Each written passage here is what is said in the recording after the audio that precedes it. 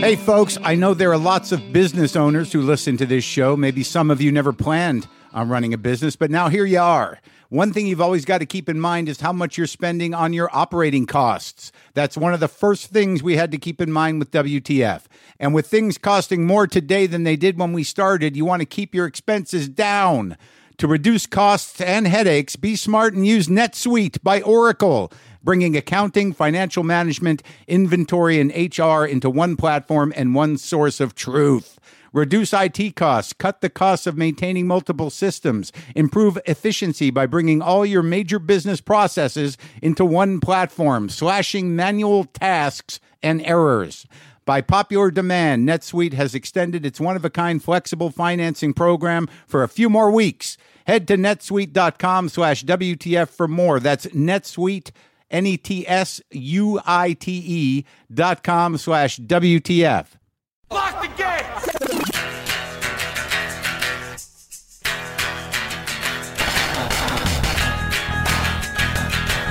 All right, let's do this. How are you, what the fuckers, what the fuck buddies, what the fuck nicks, what's happening? I'm Mark Maron. This is my podcast, WTF. What's going on? How's everybody doing? Tonight is New Year's Eve. Don't die. Happy New Year. Don't die in a car. Don't die from a drug overdose. Don't die from alcohol poisoning. Don't die because you're letting somebody with any of those drive or talk you into anything. Maybe I've harped on this long enough. Just don't die and be present for the first of the new year. What are your resolutions? Jesus, good question, right? Right? Are they even necessary? But I think I've come upon some. Maybe I'll move towards that as we have this conversation. Today on the show is a film director, Ronaldo Marcus Green. His movie, Monsters and Men, is available on Blu-ray, DVD, and digital on January 8th. It's a great movie. I enjoyed it. We talked a lot about how it evolved out of a short he made about a traffic stop. It takes place in New York, and it's a very provocative, charged movie. I loved it, actually. I love the movie, so you should check it out, and you can listen to me talk to him shortly. But let me focus here. Let me try to focus. I'm still in New Mexico. There was a blizzard here, and it'd been a long time since I'd risen to the challenges of driving in a blizzard.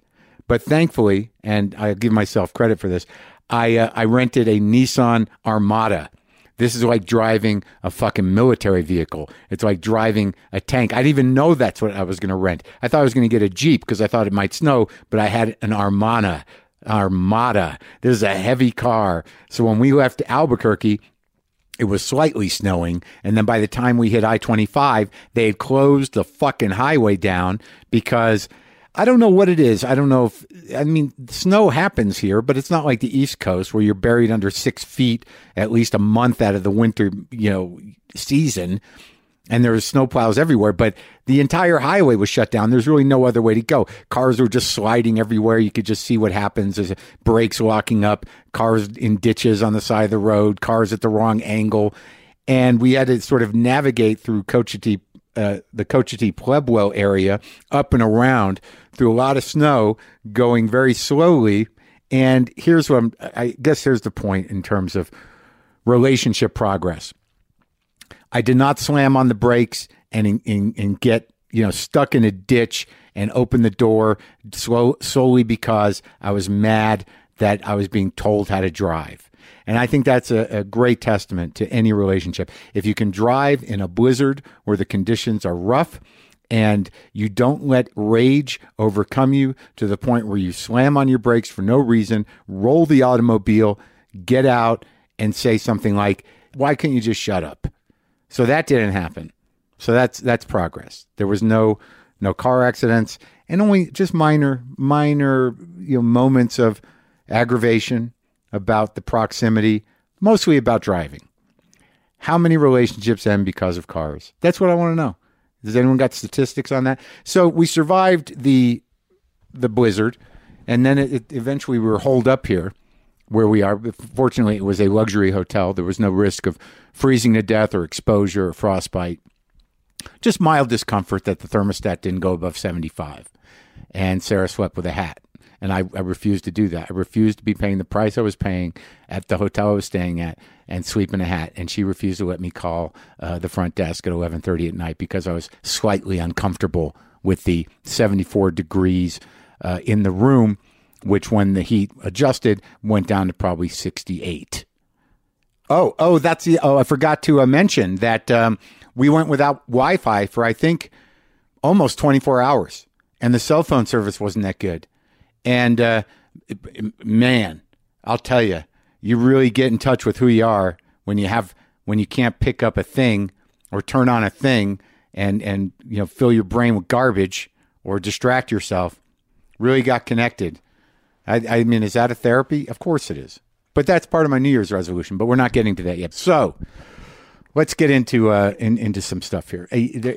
Into movies and things I've taken in the last week or so. I somehow or another, this is before I left for vacation, I was watching TV and I like to flip around, and I found that Eric Clapton, the Eric Clapton doc. Now, I know some of you like, okay, I'm going to have to cop to something here. The documentary is called Eric Clapton, A Life in 12 Bars. Now, you've heard me talk on this show that, I'm not an Eric Clapton guy, that I'm a Peter Green guy. That, you can draw lines, you can have favorite blues guitar players and what have you. But I have always said that I loved Clapton when he was with John Mayall's Blues Breakers, and I like Cream except for the lyrics. And after that, I go in and out of Clapton. It doesn't resonate with me because I felt like he was really kicking on all cylinders when he was a very young man. And then after Derek and the Dominoes, I'm kind of in and out and I'm a little bored. That's just that. I've said that publicly. I don't mind saying that. But I knew nothing about Eric Clapton, and should or does that make a difference? It does, actually. This documentary, Eric Clapton, A Life in 12 Bars, was so profound and moving, and I knew nothing about that guy. Nothing about, the sort of the upbringing he had, nothing about the depth and length of his drug addiction. The things I knew were, he was sort of a savant blues guitar player. He had an amazing career, both with Mayall, with Cream, and then a solo career. I know that his son tragically died. I knew he had a substance abuse problem, but the journey of him finding out about his family, I don't want to do spoilers because you should see it because the whole thing is so moving, and the depth of his emotional and psychological trauma and pain, and how he translated that into those early, especially those early records, like that are just fucking brain bending. The pure blues stuff was deep shit, and you really get a sense of where that comes from. And by and large, did I just use that phrase? By and large, the thing that's amazing about the film is that it's really a recovery movie. And all the records that I'm in and out with or don't really necessarily resonate with me, or I think they're not as deep or as cutting and as fucking moving as those early records up through Layla. Is that he in the documentary, he gives them short shrift because he looks at most of them as the records he made when he was shit-faced. I had no sense of the depth of heartbreak, both in his immediate life and in his past life.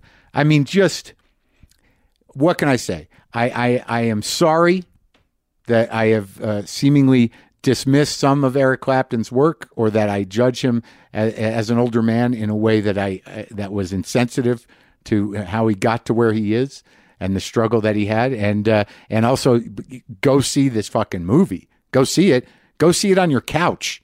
Take a little time and go watch it on Showtime. Why am I'm not getting paid for this plug, but if you're a blues guy, it's essential. And if you're a recovery person or you're struggling, you should watch it. I mean, it's really something. That said, okay, there, I did that. I did that plug. Now let's get into the screeners. Saw Green Book. It was okay. It's pretty good. Kind of knew where it was going. Some great performances. Vice. I enjoyed it. A lot of people don't like it. Maybe, Adam McKay's a little heavy-handed sometimes, but I thought the acting was great and the information was great, and I enjoyed the movie. Beautiful Boy. For me, a little redundant. It takes a while to realize that the movie's really about the father and not the son, and it does show the horrible redundancy of and hopelessness of drug addiction. But for me, as a guy in recovery, I was like, oh man, is this kid going to get it or is he not going to get it? I watched the middle part for about 15 minutes of Mary Queen of Scots. Seems good. Don't feel like I need to revisit. Bohemian Rhapsody, we watched that. Rami Malek did a great job. The guys in the band did a great job. The music was great. They really got into his life. But it's hard to make a biopic about somebody in your memory and kind of move through it. But I thought it was good. I thought it was satisfying. I enjoyed it. Watched Boy Erased last night. I thought it was pretty great. I enjoyed the movie. That Hedges kid, is that his name? Hedges? Someone please tell me when I became my father. Please let me know when that's fully taken place. Lucas Hedges did a great job in that. I enjoyed the movie. It's good. It's satisfying. On the Basis of Sex, enjoyed it. Again, a biopic of a very specific time of Ruth Bader Ginsburg. Historically good information there. There's a lot of finessing with biopics in order to make the characters kind of... It was good. It was good, and it was an important movie, I think, in terms of history. I didn't know about it, which is going to be a theme in my life in terms of what I'm talking about now. What about history? Huh? What about it? Watched the first 15 minutes of A Star is Born, and got to say, I get it. Watched The Favorite. Got to watch it again, because I'm going to interview that guy. Now, what movie had the most impact on me? What did I want to tell you about? Well, I'll tell you. I'll tell you honestly, and this has something to do with where my head is at. We went to the Museum of Indian Arts and Culture here in Santa Fe, and there's a documentary playing in there in the pottery exhibit, part of the history of the area. And when I was growing up here in New Mexico, pottery and Indian jewelry is sort of a big deal, and I've begun to wear some of it again. I'm wearing a turquoise ring. I got Sarah a turquoise bracelet. We both seem to buy some pieces when we're here. But we were in the gift shop of one of the museums. They had one of these black pots, these Pueblo black pottery. And I remember from when I was a kid, Maria, her name was very famous for making these. Her name's Maria Martinez. And I brought that up to Sarah in the gift shop. And then we walk into this museum. There's a documentary. It's about 25 minutes long called Maria Martinez, Indian Pottery of the San Ildefonso Pueblo. Now, this movie blew me away. It's not in contention for Oscars, but it did something in my brain. There's certain things that I watch, something about practice. And it's weird because pottery is sort of becoming a recurring theme on my podcast somehow or another. But the process of making these traditional Pueblo style, this very specific black pottery, it requires, she goes out with her son, who's also a potter, and they find that they kind of go out to the mesa, they find the clay dirt they need, and then they find the blue sand they have to mix it with. Then she goes back and mixes it. Then she starts to craft the pot through coils. Then she smooths it. Then she shapes it. Then it dries, and then she puts silt on it from another slip. And then that dries, and then she burnishes it with I think it was a polished rock, so it's shiny. And then they make a hole and they put a steel grate in. They lay all the pots on it. They put wood underneath the grate, and then they cover it with metal so the smoke and the heat stays in. And then they surround that with giant petrified cow chips, and they bake it. And then they dump a bunch of broken down horse manure on top of it to put it out. And they kind of, it's hours, maybe a day or two. This whole process was so organic and so sort of strangely connected and authentic and inspiring. And just to see the pots come out so beautifully shiny and perfect and just so connected to the earth and connected to tradition and connected to taking the time to make things and then, connected to an entire way of being, somehow it just was inspirational and made me want to get off Twitter. Is that the message I was supposed to get? And that comes to the resolutions. What are the resolutions? I don't know, man. I don't know about you, but right now it's very hard. It's very, in terms of information we're getting, we know we're in a cultural fucking apocalypse on so many levels. We know we've lost almost historical context entirely. We've lost any sense of history. We've lost any sense of the depth of history, the depth of the players in history, or how to put them into perspective. We've lost some semblance of what is true and what isn't true. And, it's fucking with our brains. And we've lost any sort of sense of ungotcha'd nuance. That's my word. That's my phrasing. Where there are nuances that should be portals into what make people beautiful and amazing and complicated, as opposed to just, nuances that are exploited for tabloid business. We've just lost touch with all that, and I sort of want to get back in touch with it in this year, if I could. I want to try to, maybe pull myself. I don't do Facebook at all, which makes me, I don't know what.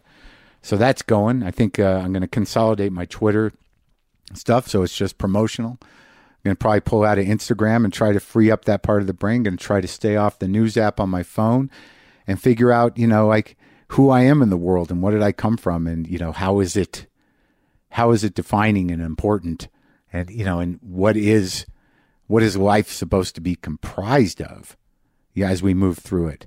It's a little slower than our phones would let us to believe. Life is a little slower than our phones lead us to believe in the immediate surrounding. I want to appreciate the people in my life and try to take care of myself, try to, do the right thing if possible, always, as much as I can. All right, yeah, I'm going to get off nicotine lozenges too. I swear to God. I swear to God I am. So, Happy New Year. And go look at that Maria Martinez documentary.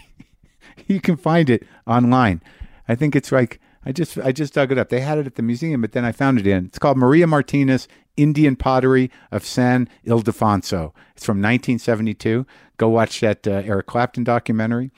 For me, that coming in on the close of the year, these were the most inspirational things that I took into my head. And also, my relationship is always exciting and making me better. I think. Huh? Oh yeah. Just keep trying to be as straight with yourself as you can and treat other people well. Here now, let's go to my conversation. This took place a little while ago. We couldn't get it up in time for the release of the movie, but it's coming out on Blu-ray, DVD, and digital on January 8th. The film is Monsters and Men, and this is me talking with Ronaldo Marcus Green, the director and writer of that film. Sometimes I wish I paid more attention in school, or in some cases, any attention at all. There are probably a lot of things I could have gotten more out of, like literature, and now it's probably not in the cards to go back to school and study the classics. But luckily for us, there's a new podcast called The Foxed Page that dives deep into the best books of all time. This is basically like the best possible college English class, but more relaxed and fun. No pressure of grades or needing to prepare something to say in class. It's only the books you want to read and know about, presented by best-selling author Kimberly Ford. Everything from Cormac McCarthy to Madame Bovary, from classics like Frankenstein to modern hits like Lessons in Chemistry. I love Ireland, but I missed the boat on James Joyce. The Foxed Page has a 3-part series on Dubliners, and that's a pretty great starting point. Want to get the most out of what you read? The Foxed Page is for you. Get it now wherever you get your podcasts.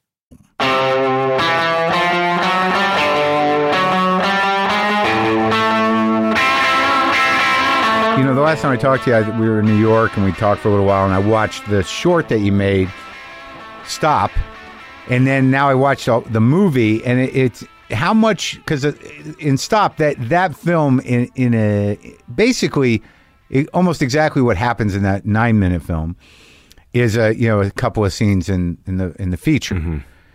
So when you're making the 9-minute film, were you thinking ahead of the feature, or is this something you built around it later, or how that happened? Yeah, not at all. So that little 9-minute short that you saw, I made for $500 as part of NYU. In the short, I cast a real New York City police officer. So he's a friend of mine. We grew up together in Staten Island. Fast forward, we get that short film. You grew up in Staten Island? I grew up in Staten Island, New York. Oh, maybe we should go all the way back there, because I've done nothing but say shitty things about Staten Island, and I want to find some light there. Well, I'm trying to find the light. We're still working on it. I've moved off the island. I'm happy to say I got off the island. Right. But respect for growing up there. Sure. Yeah, definitely. I know a few guys. Pete Davidson grew up on Staten Island, right? Okay. Eddie Pepitonis, a few guys, but I never hear great stuff. It's not there's horrible stuff, and there's a lot of people that do good work there. I mean, the cities, all the cops live there, and like a lot of the firemen. Exactly. Cops, firemen, construction workers. And then there's mafia guys, and then there's there's definitely mafia guys. I went to school with the Gambinis, the Lucchese's. I mean, they're all out there? All out there. At least they were. Huh. So you got now they've moved to Jersey. When you get older, you move to Jersey. You make a few bucks. You move to Jersey. You can run the city from Jersey. Exactly. I learned that in The Sopranos. Yeah. So you have a twin brother? Not a twin. He's an older brother. He's 3.5 years older. And that's Rashad? Rashad Ernesto Green, yep. And you're Ronaldo Marcus Green? Yep. He got the African first name. I got the Latino first name. And what's the breakdown of your folks? So my mother's Puerto Rican and my father's African American. Okay. So now there's just two of you? There's just the two of us. And you're on Staten Island, growing up? Growing up on Staten Island, but just my father, though. We grew up in a single-parent household with my dad. Why is your dad on Staten Island? So at the time, Staten Island had very good public schools. Okay. So it was the way that we can, afford, a good education. So that's what he was looking out for. He was looking out for us. He was working for the Department of Investigation downtown Manhattan, Maiden Lane. So it was a 20-minute commute with no traffic, and especially because he had a badge and a shield. Yeah, you can go in that HOV lane and and kind of speed into work. That's a little broad. The Department of Investigation. What was his focus? Well, he's an attorney by trade. Yeah, but he would work with like Marshall's Bureau and do sort of white collar crime. So you got a lot of people money laundering but it was funny. We'd go on stakeouts with our dad, and like he'd have this huge Nikon camera. Really? I don't know how legal the stuff he was doing. Is he retired? He's sadly he's passed away. But I'm sorry. Then we can talk openly about his small transgressions. Taking his kids on. Well, I think he was like, we're even more undercover. Did you lose a lens, dude? I probably did, but hopefully it's still in my case somewhere. Are those prescription? They are, which would be really sad if I lost them. God damn. Let's hope that it's not, but maybe. Might be in the car, might be in the house. Might be in the car, might be in the house. I just noticed it, and I was like, is he walking around was he doing a thing with the one lens? I know, that would be strange, but hopefully it's somewhere in the car. We'll find. It's tricky with those aviators because the frames are very thin, and if you have a prescription, did they tell you that? They didn't. I did it. I got these in London. Oh. And they were like, yeah. Because I remember when I was a kid, I had those Ray-Ban aviators, and I wanted to get a prescription, and they told me that, and it's not quite, if you got a little weight on your prescription, they might not hold in there. Yeah, I can't see a thing. Where could they be? They got to be in the car, right? We only took one road to get to this place. So yeah. So if you had them, did you have them on in the car? I did have them on in the car. Oh, we're gonna find it. And I was seeing perfectly fine. So I think I'm good. Okay. No, you would have noticed if there was a lens missing. You're a director, for God's sake. I would have noticed. Yeah. All right. So your dad's taking you and your brother on stakeouts. Yep. Taking pictures, but no, he's not.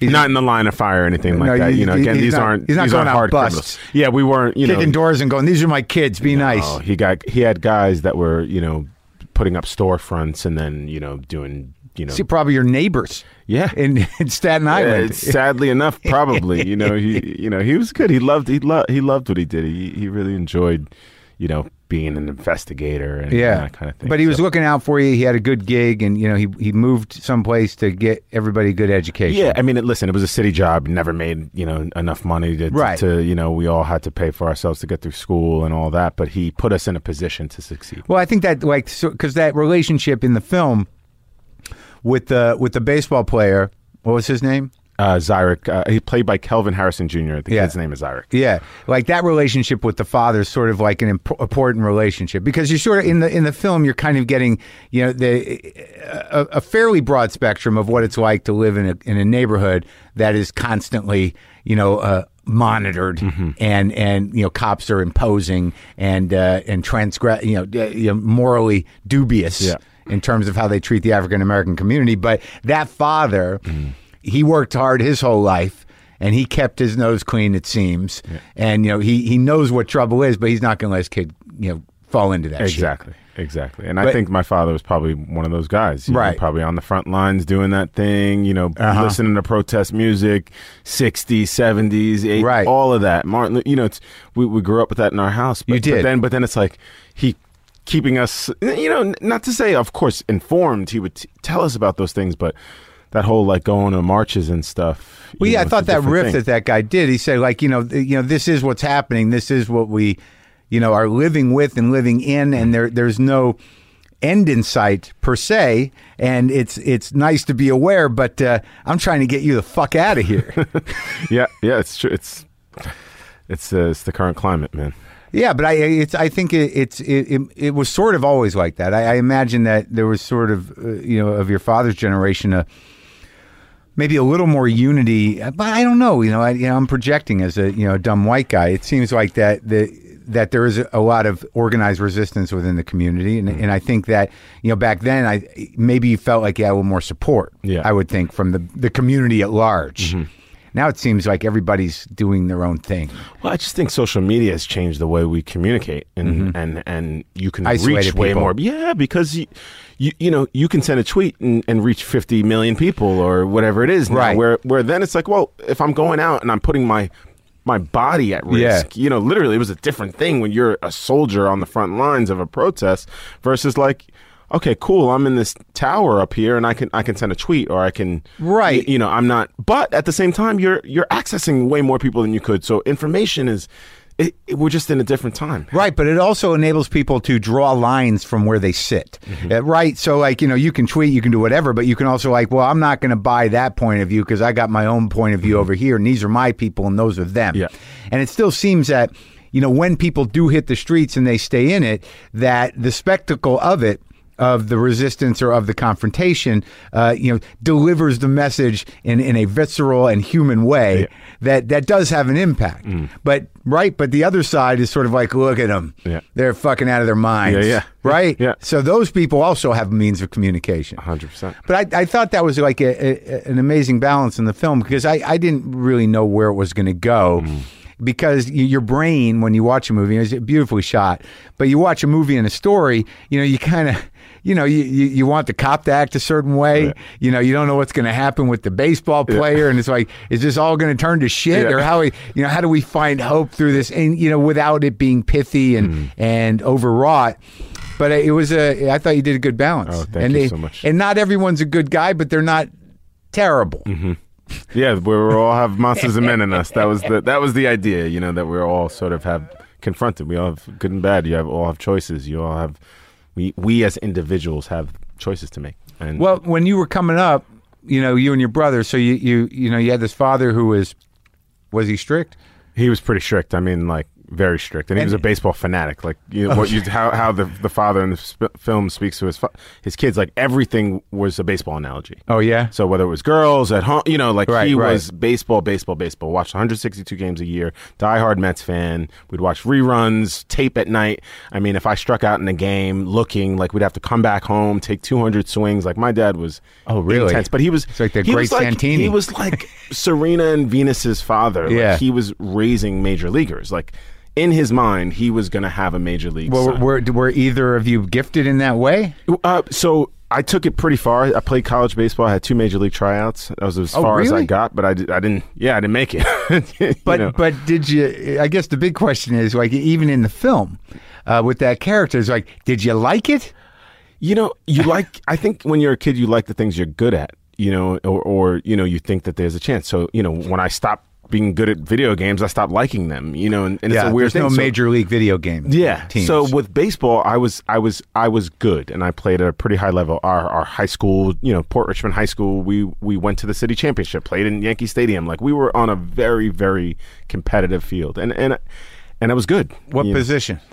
In high school, I was a hitter and a catcher, and then I was converted into a pitcher in college. Never touched a bat again.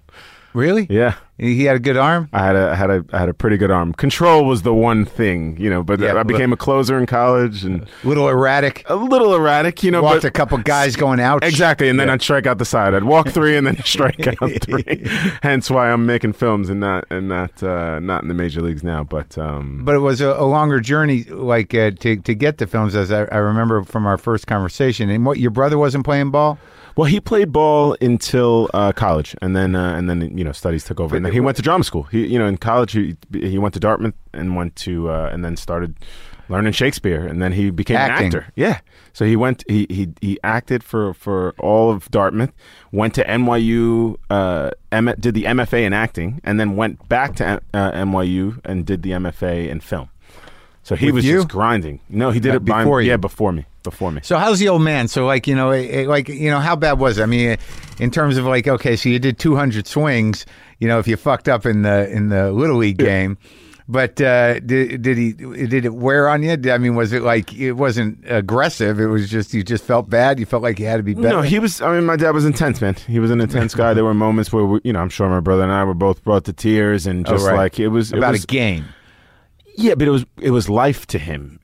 For him, baseball was how it was life. I mean, I think he literally, like I say this truthfully, I think if he was a Yankee fan, he'd still be alive because they won more. But growing up a Mets fan and the heartache, but it's just so tough. And you would see him. You think that's what killed him? The Mets? It helped. It definitely helped. And I love the Mets. We're still fans today. And, but it definitely didn't help his longevity, Really? I don't think so. Did he smoke? He didn't smoke. Wasn't a drinker, really. Huh. It was the Mets. It was the Mets that Fucking I think. Mets killed your dad.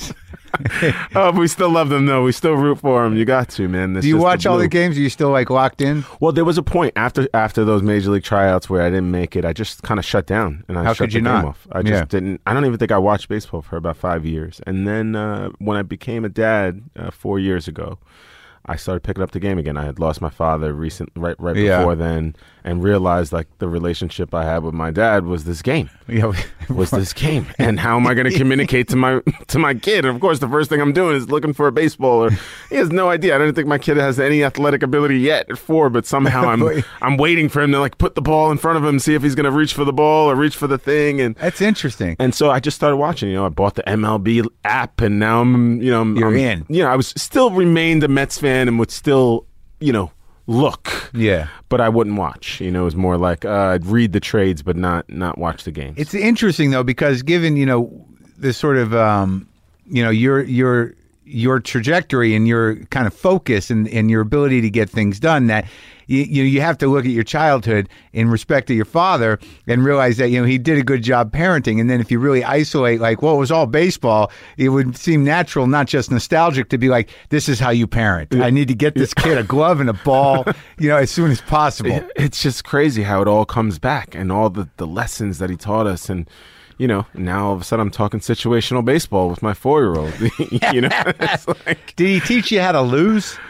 Yeah, absolutely. If we like, threw a glove or a bat or something like that, I mean, my dad would just go ballistic. He was never allowed to show that. And that's the beautiful thing about baseball. There's 162 games. So when you lose, you come back tomorrow. But I think that to me, like, as a guy that like, was, I'm fairly athletic, but I was never, taught, I was in the Little League, but I never really stuck with teams or anything. And I've talked about it before, but I think the most important thing you got to teach is how to lose. Yeah. I mean, on some level, that seems to be the big life lesson, is that, there are more games, it's not the end of the world, and you get up and do it again. Yeah. That the competition is what is the exciting part of it. Yeah, but how you lose was more important to my dad. It was like, it wasn't that we lost. He doesn't want you to lose. He doesn't want you. So for him, if I struck out and I was looking, I left runners on base and I didn't attempt to swing. And so that was the disrespect. It was like, you're letting your teammates down because you didn't even bother to swing. Right. You struck out looking at a ball that was too close to the strike zone, and he would just lose it because it was like, it was about the team. You let those guys down. I don't care if you struck out. Right. But if you struck out looking, that was it. That was it. So we didn't have too many strikeout lookings after those cuts in the living room. But yeah, no, he was intense, man. But listen, he was interesting lesson. He was a dad itself. Raising 2 boys on his own. Yeah, that's an interesting lesson in itself. That like, what are you expecting? You know what I mean? You got to take a shot. Got it. You know what I mean? You might walk some stick of the the bat time. out. Yeah, you might get hit by a pitch. Yeah. Do anything. Stick the bat out. Well, where was your mom? My mom she was a teacher in Jersey, and my parents got divorced when I was 8. But I think tough. it was rare that a father was raising the 2 boys, but I think my mom, recognized that there were some limitations, and she wanted us to have a father. And she was going through her own thing? She was going through her own thing. Again, no resentment there. She just needed to take care of herself, heal. She's in my life now. She's actually ended up living with my mom in college. You did. I went to school in Jersey, very close to where she was. Ended up moving in with my mom, which I wrote a feature comedy based on because I didn't grow up with my mom. And here it is, this Puerto Rican from the South Bronx is living in Jersey. Yeah. And she's still as neurotic as she was back then. And so she's locking the doors and there's like chains in there. And it's like, what's going on? Really? Like, we're not in the South Bronx anymore. We're like in a nice, So she grew up when it was falling apart. No. She grew up poor in a 1-bedroom tenement with eight brothers and sisters. God. It like was like fish food in there. Just a life of PTSD. Yeah, basically. And she doesn't take the train. She can't go underground. Certain things that she just doesn't do. Yeah. So I understand, she had a very, very rough upbringing. Well, the South Bronx was always sort of the kind of example of what a burned out Bronx kind of is burning. Yeah. Boogie Like, down Bronx. I remember that when I was a kid. Like Fort Apache too, right? Oh my God. Yeah. What is it like there now? I mean, listen. Have you been up there? I have been up there, and the real estate is crazy. I mean, so it's it's not. Listen, there's still pockets, and right. But gentrification has taken over in the Bronx, especially the waterfront. And listen, 10 years, if you got some money, I think the Bronx is That's where it? you should put it. I think so. I mean, I'm no realtor, but I'm kind of looking at like what's going to happen to Detroit. How does the whole city go under? It's insane. Like, like when I heard that they were selling houses for $10, like, is it really that it's that hopeless that there's no coming back? and artists getting in there and In buying these downtown, houses yeah. and doing this stuff. So I've never been to Detroit, but I'd love to see it and see. I haven't what it looks either. like, I haven't but- been downtown. So you didn't, but filmmaking was not, I mean, this is relatively, how old are you? I'm 36. But it wasn't the first thing you Not at all. You finished. I guess you didn't get on the Mets. I didn't get on the Mets. Where'd you go to college? I went to Fairleigh Dickinson University. Fairleigh Dickinson. I know the name of Fairleigh Dickinson. That's a good school, right? Yeah, it's a. How do you call it? I don't know why I know it because my It's a dad's good from school. Jersey. I'm It's like a good business school. It's in. Oh, that's what it is. So it's close to the city. It's in Jersey. It's in Jersey, in Madison, New Jersey. Very And you close go to all Chatham. 4 years. I went all 5 years. I did my master's in education there. Yeah, so you were going to be a teacher. I was a teacher. I became a teacher. So you leave Fairleigh Dickinson. I leave Fairleigh Dickinson. And you I teach become a in teacher. what? Where? I taught in Bedminster. Bedminster Township, which is like where Jackie Onassis has a house out there. I mean, it's very wealthy. Tough gig, huh? No, it was Just great. kidding. No, I'm kidding. I'm kidding. It was tough because I was the only black person in like the district, like the town. Like forget the district. It was like what? And then here I am. I had long hair at the time. Sort of looked like Lenny Kravitz a few. Yeah. When I was young, I Yeah. had the little Lenny thing going on, and so it was just like here's this kid with long hair. Like how did I wind up in this district? Yeah. But I did my thing and I loved it. I was grade? teaching kindergarten through 5th grade. It was a gifted and talented program. Oh, so that's nice. You're dealing with smart young kids. Yeah, Yeah, pretty much. But no, you're really dealing with their parents, and that can be intense. So you have to do like presentations for. It's not like where I went to school. You have it's a different level of parent teacher communication. Oh yeah, So like to speak. what? Like parents, are Because very they- involved. Well, they already know they're gifted, so they want them to be geniuses all the way through. 100%. Right. So they're like, "What are you doing with my genius? What are you doing with my Is he challenged enough? It's exactly. yeah. Exactly. Is he? Is he doing what he's supposed to do? The genius. Of course, and then when you have someone that looks like me, you're apprehensive. I The think parent is. the parents. What's the black were man a little- doing with my genius? To put it bluntly. No. I mean, listen. Listen. It was a balance between. Of course, there's some parents that completely. But you felt embrace. that. I don't know if that's just something you grow up with as a black man, Yeah. a Puerto Rican man. I don't know. I always feel it.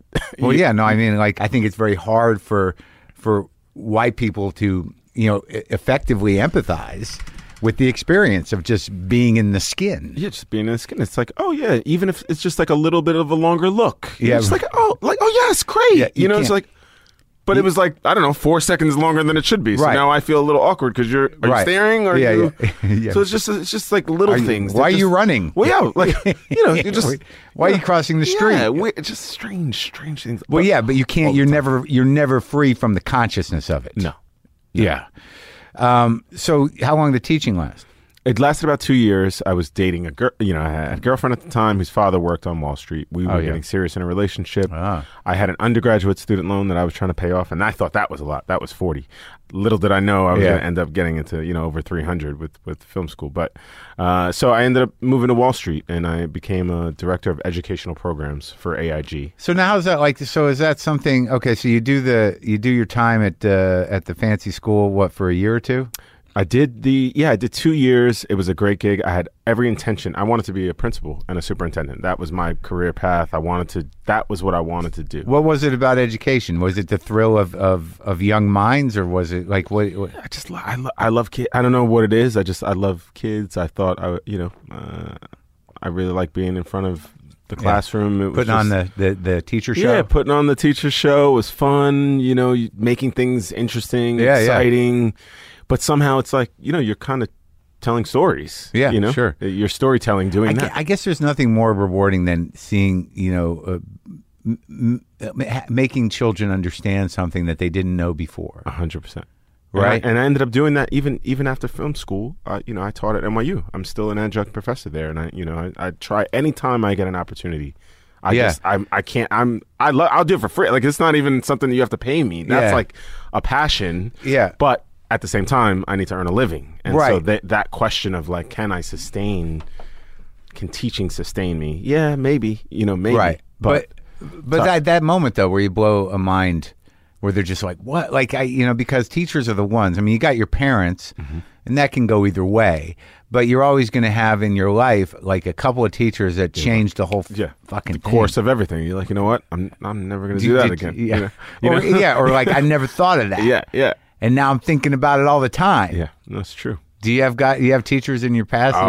Yeah. I mean, there's been a handful. There's been a handful of teachers, along the way. Different stages. Creative writing. Yeah, right. I remember the guy in high school, Dr. Hayes, who had us write poetry, and he was this animated, weird little man. Yeah. And I was in Albuquerque, New Mexico, and he told me to write some real shit, and I wrote some real shit, and the whole class was like, "What the fuck?" But he was like, great. Yeah. And I'm like, okay, it's not going to help me in the hallway, dude. Yeah. Why'd you get me here? But it changed my mind. It changed my life. I wasn't the best student growing up, to be honest with you. I think because my parents left, I was a jock guy, but I think I was just distracted.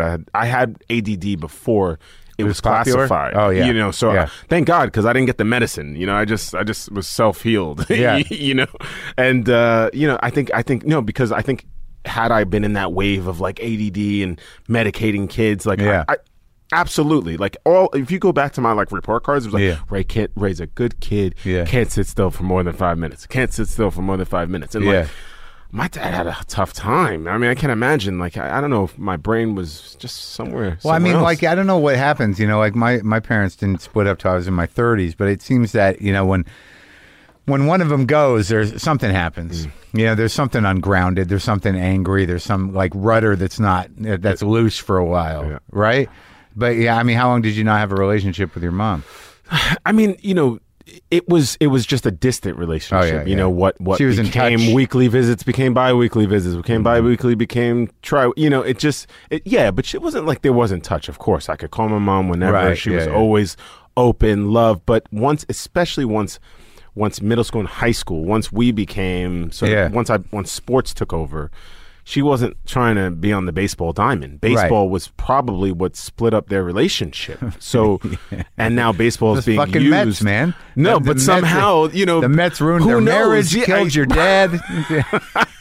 No, this feels like I'm like the biggest Met fan. I love the Mets. No, I know. But it's true. But there are just, I think baseball and that, I think she just didn't want to really deal with that. And we were on the field. I mean, there were times where I was on three leagues at the same time. We played the team, and then we'd play in the outer league, and we were on teams, and then the all-star team, and then the traveling baseball. I mean, it was madness. I was on the field all the time, and that was your dad's trip. That was my dad's thing. You know what? You're gonna make I think there's a baseball movie in your future. I'm working on it right now.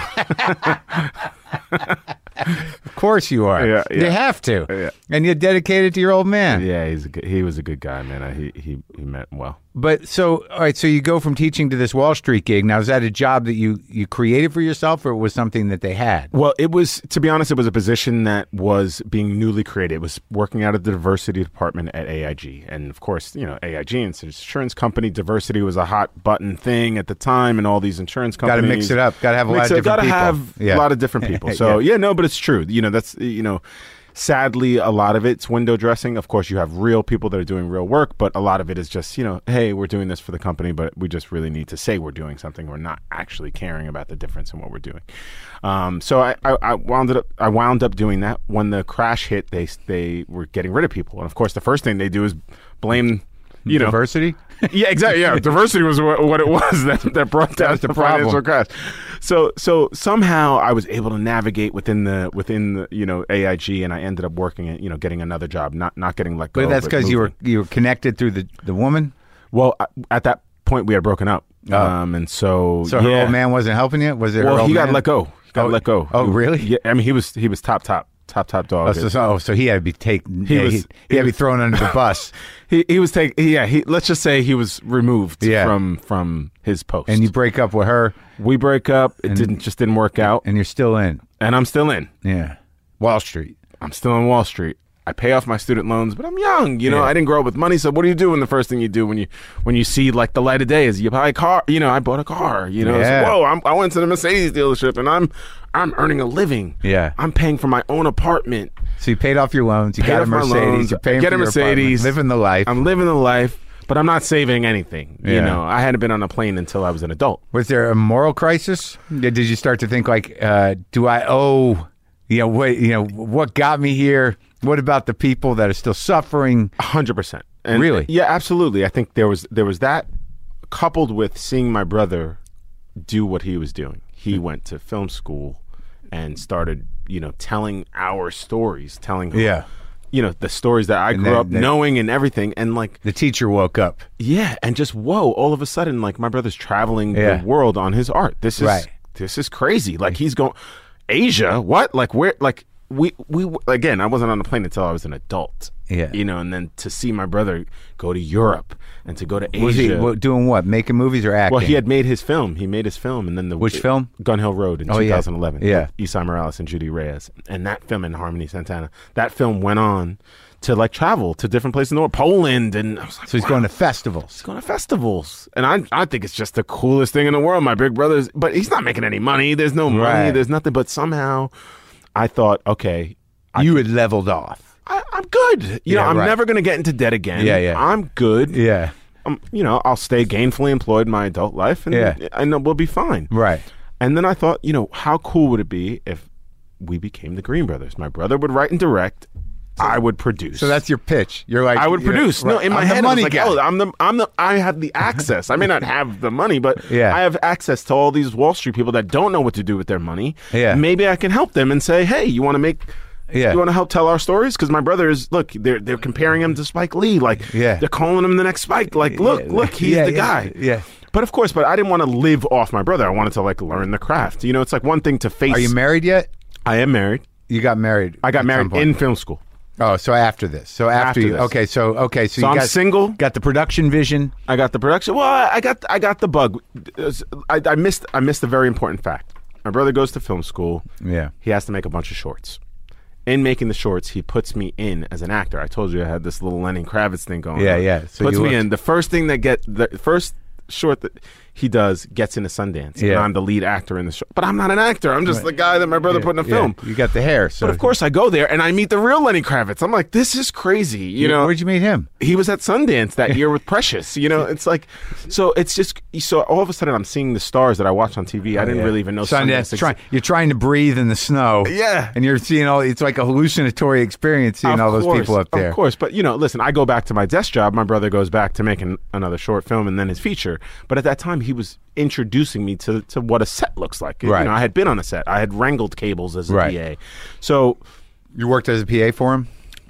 I think it was more than a PA. Yeah. A glorified PA. Having your brother around. Yeah, bro.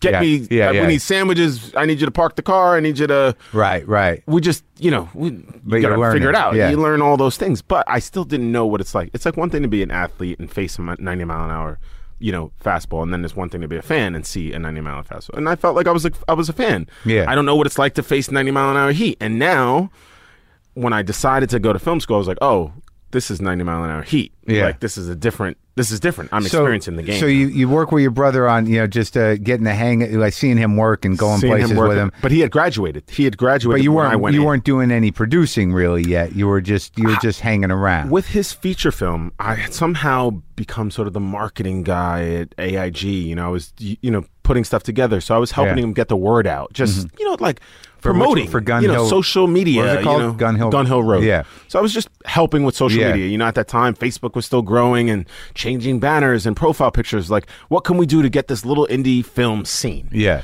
And I thought I was pretty good at it. I was good at telling people and getting people involved. We made T-shirts and walked around the AIDS parade. Like, we did so much to try to call attention to. What was that movie about? Film. It was about a young transgender girl who basically is transitioning. Yeah. During the course. Transitioning from boy to girl. And her father has been in prison, estranged, and comes home to realize that his son is now, wanting to be. Is that just a made up story? No, it's based off of a real family member of ours. Oh wow, a cousin of ours who has transitioned now. And it's real, and who had been to prison, came home, and the father. The father. So the story is really told through the father's perspective. How's she doing? Doing fine, listen, the father, hadn't spoke to the son in years. And once that happened, cut him off. But the movie, after seeing the movie, they had, they got in touch. Oh, really? Yeah, it was really special to be like, the power of cinema. Huh. Seeing yourself. There it is. That's seeing that yourself, thing. like where you're like, whoa, I'm a dad. I've cut my daughter off. It hit hard. It hit hard when you see that, when you see yourself and you see that you're grappling with. But it's also that's like, that teaching moment we're talking about. Yeah, but you got to understand, it's like, it's cultural. Right, there's some deep cultural things. Like, you're not even allowed to feel that way even if you want to. Like, you can't come home to the community. Maybe you're okay with it, but like, not your boys in the hood, so it's like, it's tough, and in the South Bronx, like that, you could lose your life. So this was a Latino community? Yeah. So definitely that side. Yeah, that side of it. That side of the family. And wow, that's a heavy. It was a heavy film. Film. How's it hold up? When did he make it? 2011. He made it in 2011. Yeah, it's a great little film. So you did okay. So there you are. You're doing the I'm just promoting, being brother, promoting whatever I can. My brother is doing something. Oh my God, I'm the happiest man in the world. I look up to my brother. He's a How much older? 3.5 years. Uh-huh. I'm borrowed his clothes, get ketchup stains on it. Borrowed the sneakers, all that. We went through all that, but we were best friends for a long, long time. So you decide to walk away from the gig to go to school. So my brother's editing Gun Hill Road at the time. Yeah. Right. I remember this specifically. I was looking for a way out. I go online that day. I was bored at work, and I go on the NYU website. It says, "Oh, there's a dual degree program. You can get your MFA and MBA." And I read the one paragraph, and I was like, "This is me." It had business. It had film. Yeah. This is perfect. But then I also looked and said the application was due today. I was like, "Oh, crap." Yeah. I'll wait till next year. Yeah. I go to the editing room that night. I leave office. I go to visit my brother in the editing room, and I was like, bro, I know what I want to do. But the application's due today. He was like, he steps out of the editing room. He steps out. He's like, bro, are you serious? He looks at me like with like this filled heart, as if he was like so disheartened. I've been on Wall Street and waiting for my passion. Right. He's like, is this really what you want to do? And I was like, yeah, bro, I'm telling you, this is amazing. Like, this is me. Sends a text message to the chair of the department, who just writes back, tell him to get it in soon. Yeah. That's it. Yeah. And what do you got to do? I had to take the GMATs. I had to take. I mean, it was like I had to make a short film. I had to do 2 applications because there was 2 different schools that you have to get into. Yeah. Fast forward, I don't get into the dual degree program. I had the interview. I get waitlisted for the MFA program. Yeah. So I'm like, well, I'm waitlisted. to the arguably one of the best film schools in the country. Yeah. If I get in, So you got the short done and everything? I got the short. I shot it on New Year's Day. It was a comedy. I'll show it to you. It's called The Interview. And I use my office. I use my office. I'm acting in it. It's it's a commentary. Yeah. On sort of race in Wall Street? Wall Street. Yeah. Yeah. It's quite interesting. Anyway, I find out that I get accepted into the program. So now you got to go to film school. So now I got to go to film school, just the film school. Yeah. Just the same program my brother did. I get into that program. And how long is that program? Well, it's 3 years of coursework, and then you can take up to 2, 3, 4 years to do your thesis. Mm-hmm. A lot of kids stay in because you can matriculate and not pay back your loans. Right. So if I don't even know what that means, matriculate. It means you pay a small fee. Yeah. That allows you to say that you're part of the university and your student loans won't kick in because you're still taking. Oh, I see. coursework. Okay. Yeah. But once you graduate, They all Sally come. Mae or whoever, I forget what the loan like, company yeah. is now. They're like, hey, by Yeah. the way, Yeah, it's here you due. go. Here you go. Yeah. And of course, after the first year of film school, and I look back and I'm like $80,000 in debt now, which was double what I had for undergrad. Yeah. I was like, well, I'm all the way in now, so here we go. Yeah. And I graduated 2016 with $330,000 worth of debt. And, I'm on the road to paying it back. Yeah, good. Yeah, I'm on the road to paying it back. You'll get it. I'm on the road. I'm on the road. You'll get. They'll give you a Marvel movie after you make a few of the heartfelt. We'll see. Listen, what Ryan was able to do with a Marvel movie and make it as heartfelt, make it as grounded, make it as culturally relevant. I mean, listen, if you're allowed to do what you want to do with it, and you don't sell your soul, I think you can carve out. I think so. Yeah, but it's it is a tricky journey in that. Not unlike whatever you felt, whatever moral turpitude you had, like in working on Wall Street, when you realized that was, that whatever it was window dressing to some degree. I think you said something like that. But like you make a movie like this one, like Monsters and Men, where you really sort of there's a lot of uncomfortable truths, and they aren't necessarily resolved in an easy way. But there is the ending was very. Clever and reasonable. You know what I mean? Like it was powerful, but like it wasn't like we fixed it. Yeah, no, because right? We haven't. Right, and also the way you ended your film is very relevant to what's happening. Like that, like that wouldn't have come up in your head 2 years ago. No, it's crazy. Right? No, not at all. But when I started writing the script and when we ended, the conversation had changed. Right. We went from talking about, Eric Garner and how important that video is to, all of a sudden now you got, Tamir Rice, Philando Castile, Walter Scott, Sandra Bland. I mean, the list goes on. And there were folks before then, but we didn't have the video evidence of it. You know? So you just, and so the conversation has just changed. The movement has, grown. And so Sure. Yeah. There's the video element, but even like, what happens there, the poetry of that is like just a couple of years. Yeah. I mean, that's not the video. That's a different cultural dialogue. Thing. Yeah, no, which we definitely, you must have been thrilled. Yeah. When you figured that out. Well, it was crazy because it happened. So, we definitely utilized what was current. So what was the process? So you're in school, you're in that program, and you did stop there. I did stop there. Yep. You did a lot of shorts. I did a lot. I made 7 shorts in film school. Now, shorts are people do them. It's not like there's a huge market for them. But what is the intent of shorts really? Well, the intent obviously it's a calling card for being able to develop longer form. Right. So whether it's television, and web they teach series, you that. They teach you the fundamentals of how to work with a crew, how to. But I mean, the idea that like you make a short and it's good, that'll get you seen. Yes, that's understood. Film school, you have to. Yes and no. They don't really teach the festival part of it. They touch on it. It's a graze, but it's really about learning the craft. And you have to understand, a lot of kids that go to film school are very wealthy. Right, come from very wealthy parents. Yeah, so they're not concerned necessarily with the business debt or the business of it. It's more of learning the actual craft.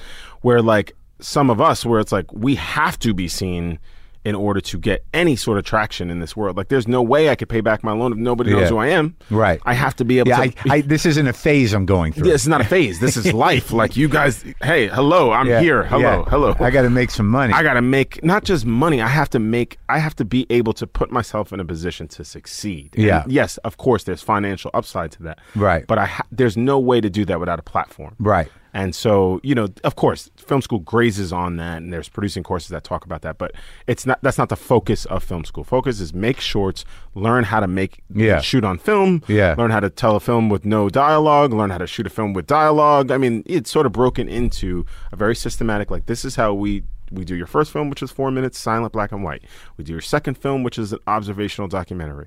We do your third film, which is where you incorporate dialogue and, that kind of thing. And then your second year film at Tisch is your big film. That's the film where everybody pours their resources. A short. It's a short. You make your short, but it's like you combine everything you've practiced on in your first year. And it's your choice what you want to make. What you want to do with it. And I went to Cape Town, South Africa. I made this short called Stone Cars, which went to Cannes in competition. And that was a life changer. What was that about? It was about a young girl who's sort of coming of age, young girl in Cape Town who's questioning her sexuality. I had gone to Cape Town 6 months before that. In my first year, between my freshman, right after the first year of film school, I went to Cape Town to shoot a documentary for a nonprofit organization. You just got a job. I just got a job, but it was non-paid. Yeah. But I get to go to Africa for three weeks. Yeah. Live and shoot this doc. How was that experience? It was life-changing, and it made me go back and make this short film. Life-changing, like what specifically? I had never seen poverty like that before in my life. Never. The expansiveness of, like, as far as your eye can see. Like, that's how poor, like, literally, like, oh my God, you can see off into the mountains, like people living in corrugated tin shacks for miles and miles on end. Right. I'd never seen that, but I also never saw how happy a community was. Like, they were the happiest people I've ever met in my life. Nobody's complaining about the food. It just was like, I'm never going to complain again in my life. I'd never seen such joy. The colors were so rich. I also felt like, you go to a country, you go to a city, and you're like, oh, this is a nice city. I don't know if I could live here. Yeah. Cape Town felt like a place I could actually live. Really? I was like, this isn't. I don't know. I don't feel that about LA. Right. But I go to Cape Town, and I'm like, I feel like I could actually live in this place. I felt pure joy. It was amazing. But I mean, I was also saddened by the poverty. I was saddened by the situation. I met this young girl there who ended up becoming the subject of my little documentary, who I ended up casting in this short film. Sounds like a heavy short. It's heavy. Yeah. I mean, it deals with, with rape culture, it deals a little bit with that. It's another slice of life story, very similar to Stop. I mean, Stop after that. And what worked in Stone Cars is what I try to keep in sort of the filmmaking language, which is a certain poetic ambiguity. Yes, and you have that, in Stone Cars. And that was the first time. But because that film, was able to play on HBO, went to Cannes in competition, all of a sudden, I'm a director. Yeah, I wouldn't even know if I was considering myself. Again, I told you I wanted to produce. I was trying to produce. I was producing for all of my other friends. You were?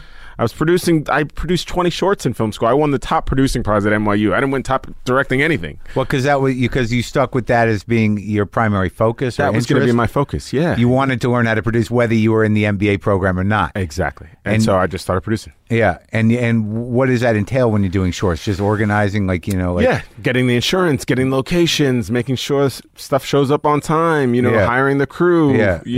All, like, everything. And so you learned that. I learned all that. And somehow learning that, I also learned how to make stuff for nothing. Yeah. And so I would able to take a small thing like Stop, which I made for $500. People were like, how did you make that for $500? What'd you shoot it on? We shot it on a Red, but I borrowed my friend's camera. Right. Who was a DP. Right. Because you knew him from producing. Yeah, but otherwise you go, you rent that camera for 2 days. You're already at $2,000 or whatever, $3,000 for the weekend. Right. But the thing about Stop, which is really interesting, is, again, you're moving through this event. It's really, the whole film takes place almost in real time, right? Yeah. And you don't. Everything is loaded up. Mm-hmm. As soon as as soon as he's on the bus, as soon as he puts his hoodie up, to get off the bus, you're like, well, yeah, with this already, it's referencing everything. Yeah. You know, that could go horribly wrong. Yeah. And then, you know, it's all very subtle. And then when he gets home and just dumps the weed, you know, that, you know, just that, you're like, that was all it could take for that guy's life to be over. Right?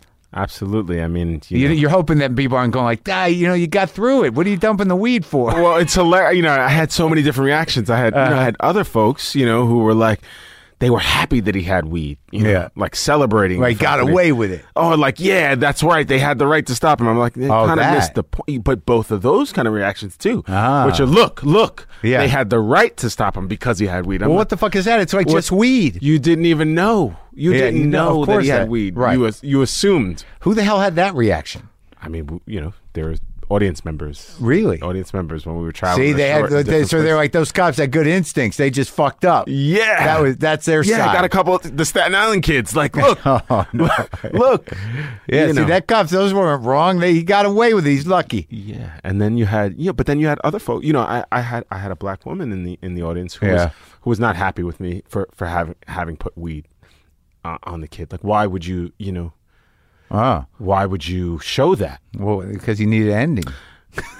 Well, that as well, but also, but my answer has always been, it wasn't about the weed. Yeah. The film is not about the weed. It's about the stop. About the stop. Yeah. so it only complicates that. It only makes it more complex of how we look at it. It only makes it a little bit more gray. But if you think about it, like, should he been stopped in the first place? That's right, and also it just comes into play, like, you know, the percentage of, you know, black guys who are busted for small drug, not even crime. Yes, just like small possession, possessions.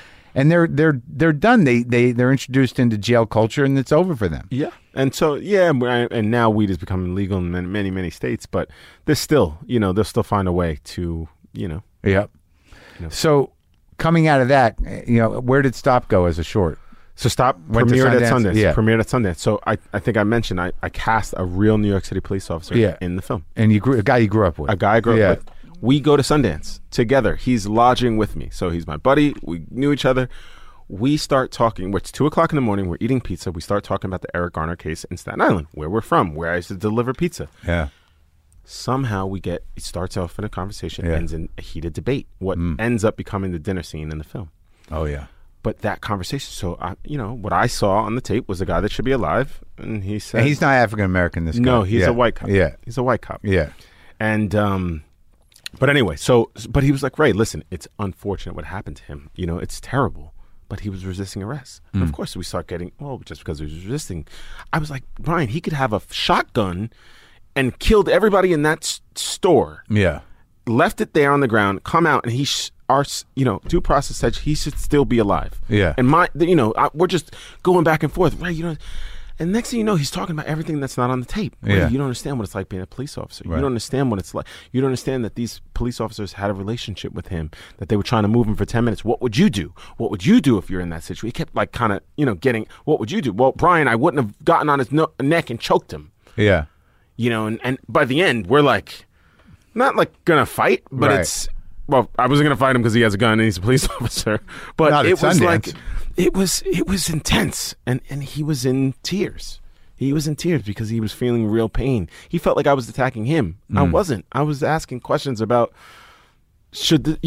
what do we do about this situation? And you couldn't resolve it. Couldn't resolve. And are you guys still friends? He came back to be an actor in the feature. We're still friends. Yeah, still friends.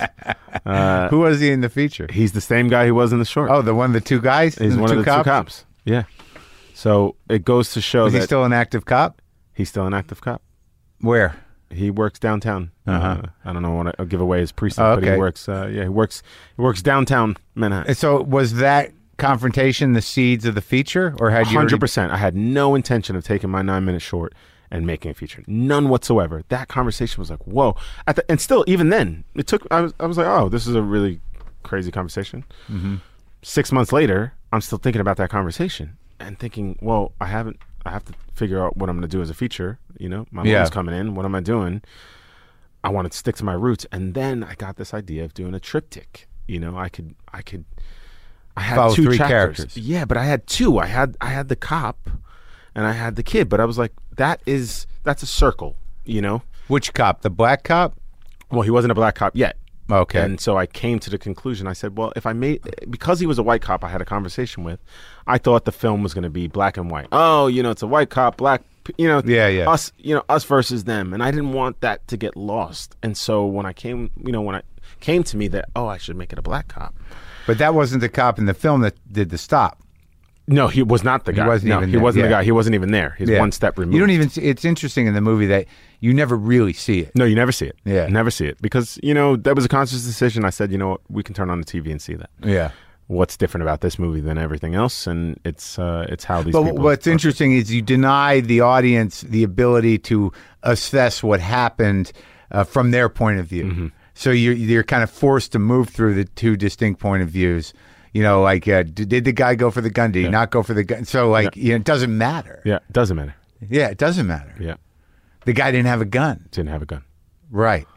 But I thought that the performance that you got out of John David Washington, for me, and I'm just saying this, you know, I don't think you know Spike's gonna ever listen to my show, but I thought it was a better performance than Black Klansman, which is like the tone of that movie's tricky. Yeah, but like. Spike, Yeah, Spike could do Spike. It's you know, Spike Spike tone, and I saw it in the UK, and obviously I went to support Spike and support John David, and you know, listen, I think Spike was back with the film. It was the best film he's made in years, and I thought, you know, like kudos, hats off to the master. Sure. Absolutely. I was just waiting the whole movie for his signature shot. I'm waiting for the dolly to happen. I was like, when it happens, thank you, Spike. Now we're moving. Now you're moving. You gave it to me. You're waiting. We're on a rolling thing. You're on a rolling thing. But no, I mean, John David, man, I mean, he really... No, I like that movie, but it's interesting, that movie, because like I did not walk away from it because of the tone. I didn't walk away from it, you know, mulling over. Mm-hmm. Do you know what I mean? Yeah. Like, because it was very compact, and it was very. Some of the characters are very broad, right? And there wasn't a lot of room. But like, I walk away from your film like, oh, you know, like it's complicated. It's complicated, but it's gritty enough to where your relationship with the characters feels genuine. Do you know what I mean? Like, these are guys. When I lived in New York, I saw these guys. You know, there was a tone to it. To how you capture the neighborhood and all the, you know, you know, the way you select, you know, when you're doing these sort of beautiful panning shots from a distance, but also you get right up into people's shit. So the mixture of that, you know, really kind of worked, you know, and I don't always pay attention to that stuff, but you're a director. Oh, thank you. No, I appreciate it. We, you know, I work closely with our DP, Pat Scola, who did an amazing job. And he came on in the 11th hour. I'd never worked with him before, but we talked a lot about, like, we wanted to feel complicit with each of these guys. We only have 30 minutes, 25 minutes with each of them. So we got to love them. Right. You know, from the opening scene, like, I want you to be singing along. You know, when you go into Manny's apartment, I want you to smell the plátanos. Like, I want you to feel that little bit of Puerto Rican culture. Like, because we don't have so much time. Yeah. So we have to feel, and how we lens them, wide lenses, moving close. Like, how do we capture that? Let's not rack focus to people that don't need to be rack focused to. Right. Let's, you know, it's about them. Yeah. So the panning shots, the longer shots, were really to sort of make you feel the expanse and the sort of also the intimacy of the neighborhood. Whereas, like, you know, when you walk into Manny's apartment, his mother and his you know, his girlfriend's there with the kid or his wife, whatever. You know, then all of a sudden you're in that. Yeah. You know, so like that was a nice way to treat the environment as a character. Oh, thank you. Yeah, right? Yeah. And I learned a lot from Spike and Do the Right Thing, and how he used Bed-Stuy one block. Right. And, you know, of course, this is shot in you know, a few blocks in Bed-Stuy, but how he used that character in a film was just amazing. The bodega. Yep. You know, and we keep and then coming he back had to the that. pizza parlor. Exactly. He had the pizza parlor. The bodega, like, if you've lived in New York, you're like, oh, that place. That place. Yeah, you know it. You know it. You know that awning, you know the yellow. Yeah. You know, I wanted the film to feel familiar, but also different. And like, like, you think you know what this movie's about. Like, there's so many assumptions about it, and then we subvert. Subvert. Well, that was what was interesting right away for me was that, you know, you have this guy that's like trying to be on the up and up. He's got a kid at home. He's got another one coming, and he's going looking for jobs.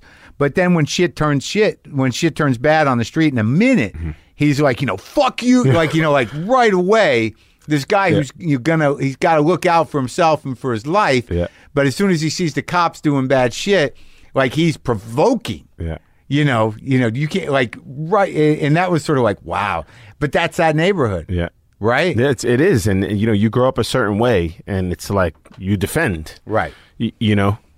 And when you see somebody that has been attacked, like all of it's just the street comes out of you. Yeah. It's family. It's Right. beyond Right. because it's not about money. It's not about it's about like it's about what's right. Yeah, this ain't right. This ain't right. Yeah. So yeah, and the way you establish a victim like was fairly quick, but you knew that guy too as well as the bodega. Yeah. That guy. Yeah, right. You've seen him before. Yeah, I have. Yeah. But so in making the movie in terms of not so much directing but in story, what was the trickiest part for you? What'd you get stuck on?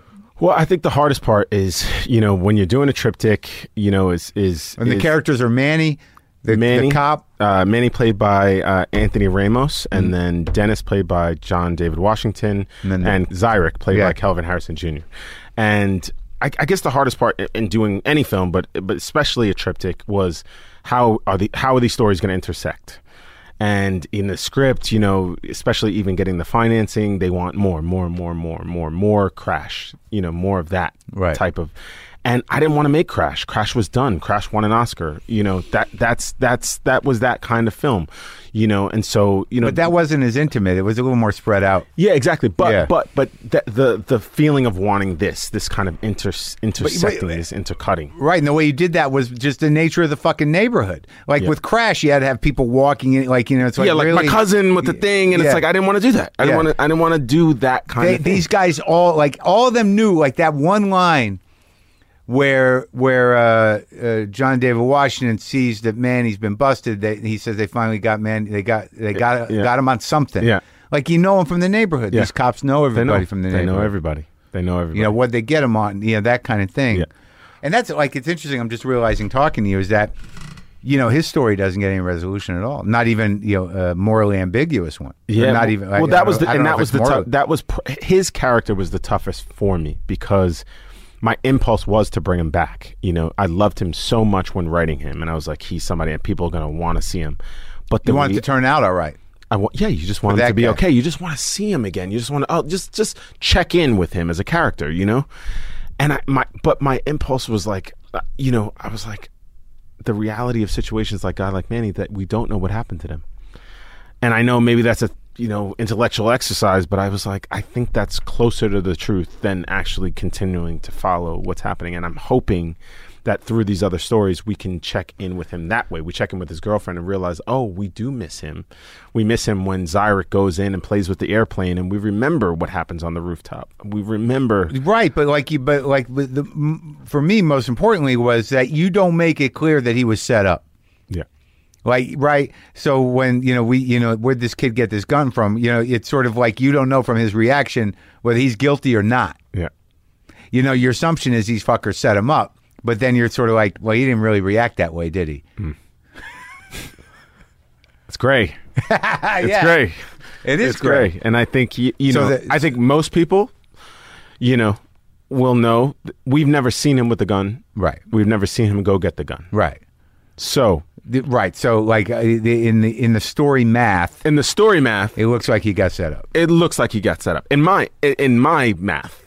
But one could say, in the same way that woman said to me, or the celebration of he had drugs, they had every reason to do it. There's going to be a handful of folks that feel that way, and I'm okay with that. But anyway. All I kept thinking about, is that he's got to live with that for the rest of his life. Whatever your argument with your friend was about. How cops, we don't understand it. You do understand that as people, if they have a conscience that hasn't been destroyed, they're going to carry that. That they're carrying all that shit. All the time. We had a consultant on the film, Edwin Raymond, who has an open case against the NYPD right now. And he talks a lot about, he said he's up for promotion. He hasn't gotten his promotion. He passed all the tests, has all the qualifications, keeps getting denied. Doesn't know obviously he's suing the NYPD, so that could be a big part of it. But it's real stuff. Well, it's like Serpico, man. Serpico. Did you watch that? Love that film. Yeah, when they fucking when his they set him up. Yeah, I mean that's fucked up. Yeah, it was a reference film. You know, it was a reference film for us. We had a few. You did? Like, few films that probably won't translate, like, you know, Elephant or, you know, Amores Perros. And, you know. What about Elephant? In the way that Gus Van Sant transferred, you know, you'd follow the back of someone's head, and then all of a sudden you're in somebody else. But the genius of that film is that it's in one location. Yeah, you know, it's sort of self-contained that way. Where this was like, we're everywhere. Can we do that? Can we transition out in the streets? You know, that's something we can do. So it was an experiment, but we tried a bit. But I love how, you know, how he used Steadicam and how gracefully he was able to do that. And so you see that and how we transitioned. We made sure Steadicam was how we were going to use. And it's so funny because it's such a white movie. Yeah. Well, it is quite a white movie. Yeah, you know, like I just realized that. Yeah, you know, artfully told though. Like it's like oh no, it's a beautiful movie, but it's sort of very, even the outdoors. Yeah, no, it had a sort of clean trees and clean. Yeah. Heavy, man. That's a heavy. It's a heavy. That film. In that movie, you know, just the choice to sort of put them in the shower together for a second. I know. It was sort of like whoa. Yeah. No, it's. I mean, that was a heavy film, but yeah, no, I mean, you know. There was a lot. So is yours, but I'll tell you at the end, like I was like satisfied. You know, like I got a little nervous when, you know, he's like, I want to get involved, and there's that sort of like, you know, he likes that girl too, but like, you know, well, here's what you do: you start doing this, and I'm like, is this going to get sappy? And it didn't. Okay, good. Yeah, I was like, this can't be a love story. Right. It's a love story in a different way. You know? It's a love story in a different way. You know, it's not about, you know, physical chemistry. So it's about it's about, what is it? If it's not about physical chemistry, but it's about waking up, you know, to social awareness and social responsibility. Yeah, I think there's that component. You know, it's funny because I feel like I have a different answer every time. And that character in particular. Yeah, I mean, you know, his character, and I think. I've been thinking about it a lot this week. You know, I've been asked a lot. You're talking a lot. Well, it's because it's so many things, you know. But I've been trying to boil it down. Like, what is it for me? Like, what is it? I had all these different things, and I realized like there's so much silence in the film. You know, there's so many characters that don't sort of speak up. Yeah, and I think for the longest time, you know, growing up in Staten Island, growing up with teammates that were like very racist towards like the teams we were playing, but like, no offense, Ray, no offense, not you. Yeah, you got a little of that in there in the locker room. Yeah, like no, Ray, not you. Yeah, but I can I can use the N-word and use other epithets against your teammates who are basically my brothers or cousins. Yeah. You know, so but I couldn't say anything. I was quiet, and then I had a father who protected us from those things, and you know, you kind of stay in line. And now as I get older, as I have a family, I'm like, I don't want to be afraid to speak up, even if it. You know, like you're afraid to raise your hand in the back of class. You know, people are going to look at you and you're going to think you're stupid, or you're going to say something that. And I just, as I get older, I'm saying more things. Right. You know, and I'm like, I think it's okay. It's okay to say something that you believe in. It's time. It's time. And this film is sort of my time. Well, yeah, it's great. But I think it must be tricky, you know, as a black filmmaker, now you're going to get those questions where it's like, well, how do we fix this race thing? Yeah. Right. Well, we fixed it by talking about it. And but the thing is, we become so. But do you immune. find that you're getting questions that are broader than the film? Yeah, because it's like the film doesn't answer. It doesn't give you the answer. It's like, but that's not. I think if I said this is how we fix the world, you know, who am I? Like, just watch this movie. Yeah, it's all done. I'm a dweeb. Like, what do I know? I don't know how to fix the world, but I know that we need to have difficult conversations and tell these stories. I know we have to feel uncomfortable at times. We have to, because if we're constantly creating a bubble around only like-minded thinkers, we're never going to move past that. I learned that on Wall Street, you know, in terms of diversity. It was like, if I walk into a boardroom and everybody looks like me, there's no diversity of thought. Like, we're going to get the same product. But if you have... Yeah, maybe you have a little argument or disagreement, but you know, at the end result will be better. Yeah, so that's a good team's work. That's understanding the game. Understanding the game. It's chess. You know, it's chess, but it's also baseball. It's like, you know, like that argument. Like, you know, you made a good point, and you've showed me a different. You've opened up. It's not winning or losing. Yeah. You know, it's just you just stay in it. Yeah. Right? Yeah, absolutely. Well, it's a great film, and I wish you the best of luck with it. Thank you very much, Mark. Good talking to you, man. You too. Thank you so much.